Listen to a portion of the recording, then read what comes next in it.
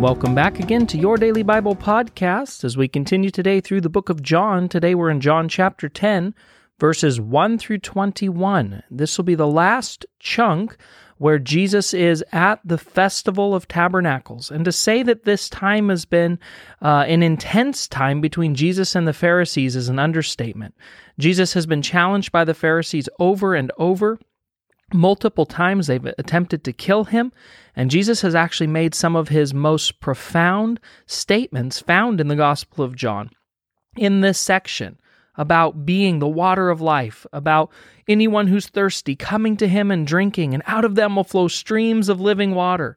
Jesus has again and again pleaded with the people to come to him, to listen to him, to believe in him, because he alone is the way to eternal life. And that's where we pick up in chapter 10, verse 1. Very truly, I tell you, Pharisees. So the audience here, he's speaking to the Pharisees. I tell you, Pharisees, anyone who does not enter the sheep pen by the gate, but climbs in by some other way, is a thief and a robber. The one who enters by the gate is the shepherd of the sheep. The gatekeeper opens the gate for him, and the sheep listen to his voice. He calls his own sheep by name and leads them out. When he has brought out all of his own, he goes on ahead of them, and his sheep follow him because they know his voice. But they will never follow a stranger. In fact, they will run away from him because they do not recognize a stranger's voice. Jesus used this figure of speech, but the Pharisees did not understand what he was telling them. Now, I'm reading from the NIV today, and it translates that's figure of speech, but others say parable, and that's really what this is. Jesus is using a parable, something that the people would have very well understood. Keeping sheep and shepherding was a common practice in the land of Israel, and so the people were familiar with what Jesus was speaking about, how sheep knew their shepherd's voice, how shepherds cared for their sheep, how others who were strangers, the sheep wouldn't listen to because they don't trust them. But the Pharisees aren't getting it. Maybe it's because these are big city Pharisees from Jerusalem, and so they're not acquainted with the country life, but I think more likely it's just the fact that their hearts are so hard at this point towards Jesus that they don't understand anything that he says. Verse 7, therefore Jesus said again, so he's trying to help them understand. Very truly I tell you, I am the gate for the sheep. He's explaining the parable. He's now giving them the details of exactly what he's talking about. I am the gate for the sheep, verse 8. All who have come before me are thieves and robbers, but the sheep have not listened to them. I am the gate, and whoever enters through me will be saved. They will come in and go out and find pasture.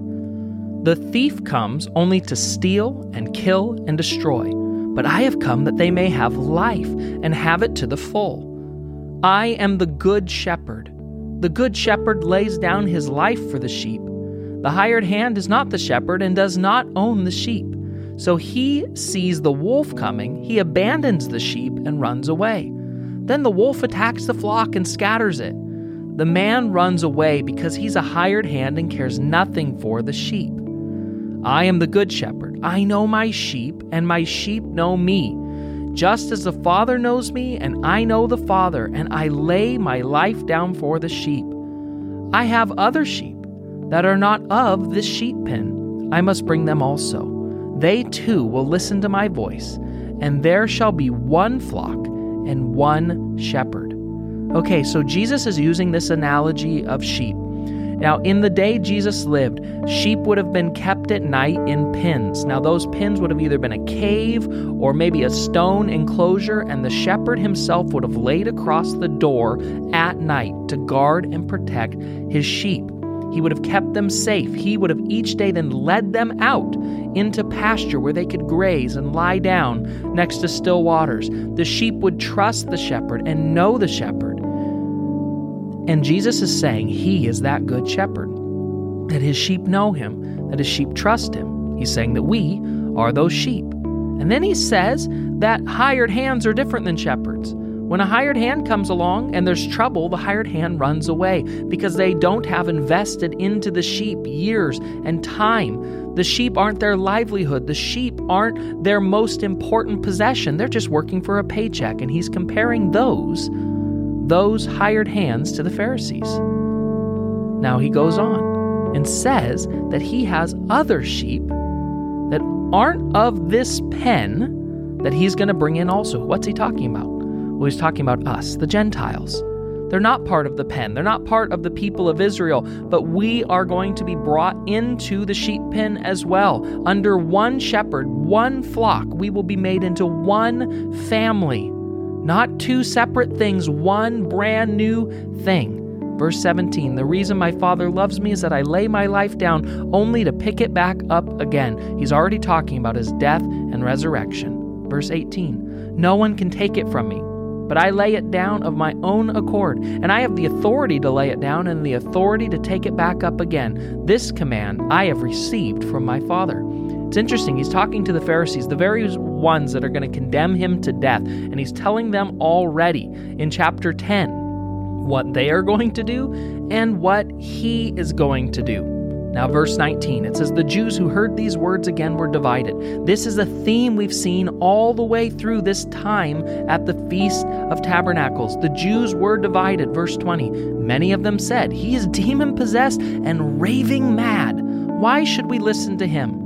But others said, these are not the sayings of a man possessed by a demon. Can a demon open the eyes of the blind? So there we are again, back to the miracle that started off the Feast of Tabernacles, Jesus' healing of the blind man. And still that's reverberating through this week that Jesus has spent in Jerusalem. Because now they're saying, wait, I don't understand. How could he be filled by a demon and heal blind people? Those two things don't go together.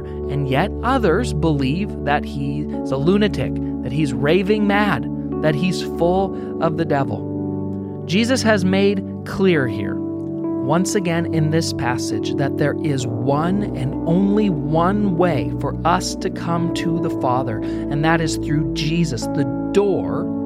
He is the good shepherd, the door to the pen that leads us to the Father and to eternal life, to this one new family in God. The only way to it is to go through the door, to go through the gate, and he's a good shepherd. He lays his life down for us. He doesn't call us to lay our lives down for him. He laid his life down for us. He provided for us safety and protection. He provides for us green pastures. He provides for us a place of refuge and rest. It's amazing that the creator of the universe isn't looking for servants, but instead he serves us and lays his life down for us. It is because of this wonderful truth that you and I give our lives to him. Because following him is the good life, the abundant life, the blessed life. The best life that you can live is the life where you step into the gate, through the gate, into the pen, into the place of refuge and protection and strength and abundance and provision that all takes place through entering into the life and person of Jesus Christ. So as you and I listen to Jesus' words today, I want to encourage you. What are you looking to? And where are you looking for provision? Where are you looking for safety? Where are you turning in your time of need? Because Jesus makes clear here to you today that he is a good shepherd and he is willing to open the door for you today. He's laid his life down to make that possible for you. And he tells us in another place that he has come looking for you today. He is seeking you out to find you so that you can be joined into God's one big family. Let's pray. God, we come today in Jesus' name to you, our Savior, our provider, our helper, our refuge, our strength, our provision. You have revealed yourself to us as all of those things, and we have experienced you as all of those things in our lives. So I pray today, God, that we will take hold of the provision. We will take hold of the protection that you have for us. And we would do that by coming into your purpose and your plan for our life. Jesus, we submit to you as our Lord and Savior and our King, and we say to you, God, lead us. Show us where to go. Show us where to lie down. Show us when to stand up. Show us, and we will be obedient because we believe you have our very best in your plans and in your hands. I thank you for this, Jesus, in your perfect name. Amen.